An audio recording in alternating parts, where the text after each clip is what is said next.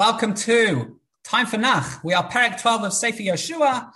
This is a summary of the conquest.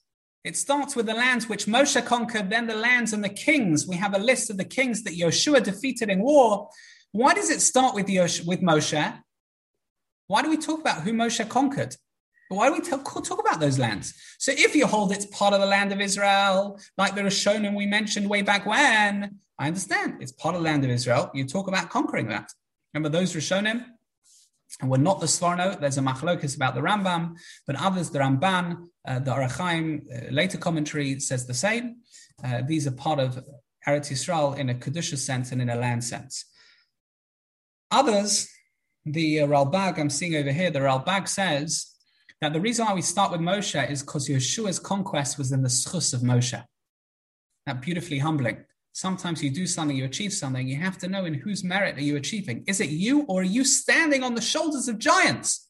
The Psukim do that. The Psukim say, who was the real cause?